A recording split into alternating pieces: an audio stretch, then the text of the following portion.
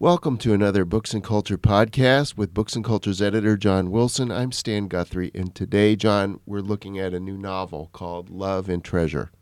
Yes, Stan, this new book by Ayelet Waldman, just published by Knopf. It's one of the most interesting novels I've read so far this year.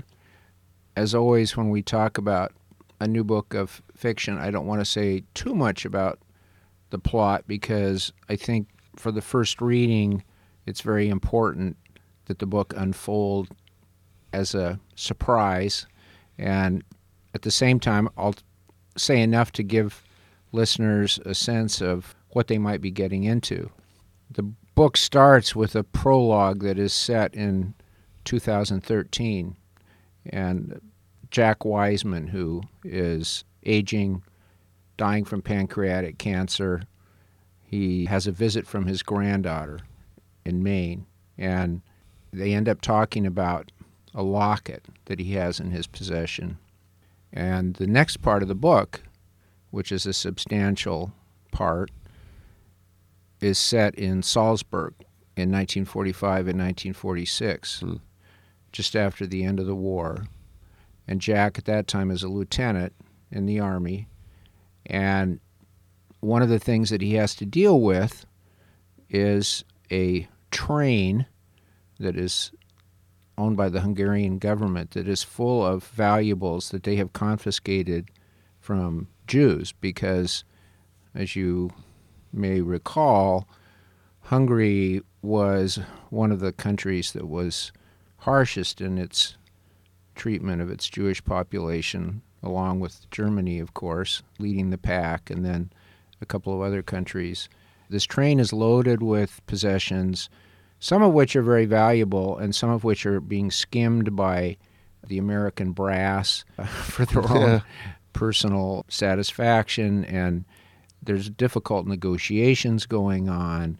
And in the course of all this, Jack comes across this locket, just a little locket.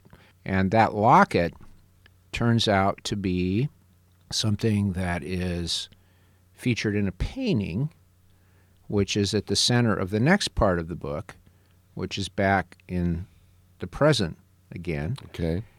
And that part of the book features Jack's granddaughter, who we've met at the beginning in this brief prologue, and an Israeli art dealer who she falls in love with.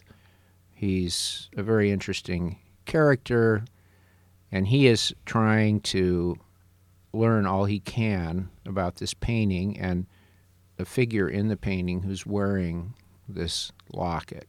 And so that part of the book deals a lot with the art world, the twists and turns of the provenance of art, stolen works of art, should they be returned to the country from which they were stolen, how we value art, all those kinds of things. The last part, except for a little epilogue, goes back even further to 1913, to the story of a young woman who is the young woman who, when she was a bit older, is pictured in the painting wearing the locket.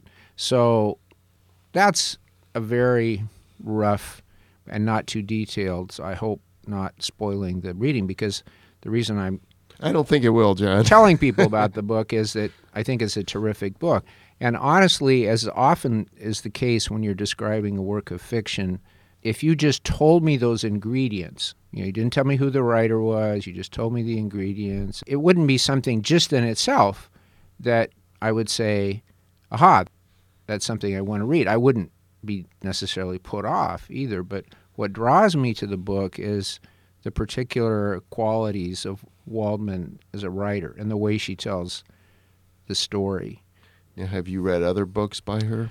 I have. This is my favorite of both fiction and nonfiction. She hasn't written a lot of books, but this is my favorite. One quality that she has that comes through in all her writing and also comes through on her Twitter feed is that she has a very strong sense of justice.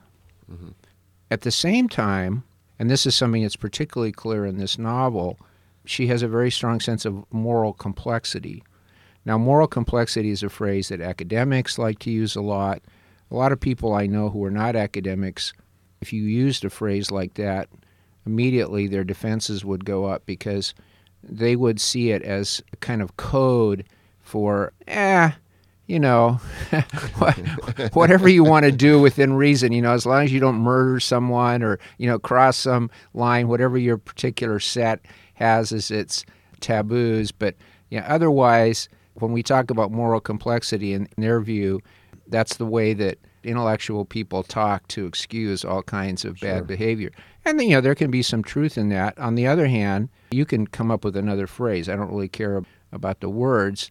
That's the very stuff of life. I mean, that's what the Bible is like. The Bible has all these characters who we describe as, patriarchs, heroes, but they're all deeply flawed. Yes, they are. And Waldman is absolutely brilliant at evoking the messiness and the moral complexity in which we all operate, wherever we are, whatever the circumstances. It's more intense in some times and places than others. And at the same time, that's held in tension with this strong sense of justice. As a writer, she's Jewish, but she's not a believer, doesn't believe in God. So another tension in her work, and this is not distinctive of her, it's true of a lot of contemporary writers, is between that which she strongly values. So, for instance, justice matters to her. She hates cant. She hates false piety. She hates people who say one thing and do another. Family is very important to her. The book is dedicated to her husband only and always. So all those things are valuable to her. And at the same time, as far as I can tell, there's a kind of bleakness in her understanding of our lives, our common lives, such that I think she would regard, apart from the issues of how Christians have been complicit over the centuries in the persecution of Jews in particular, I think that she would see people like us as guilty of grotesquely wishful thinking. The world just isn't like we think it is. I highly recommend this book, which does what fiction can do so well, take you into a world that is the world we know, but heightened and with the alchemy of art, and explore these tensions that we all have to live with and work out in some way.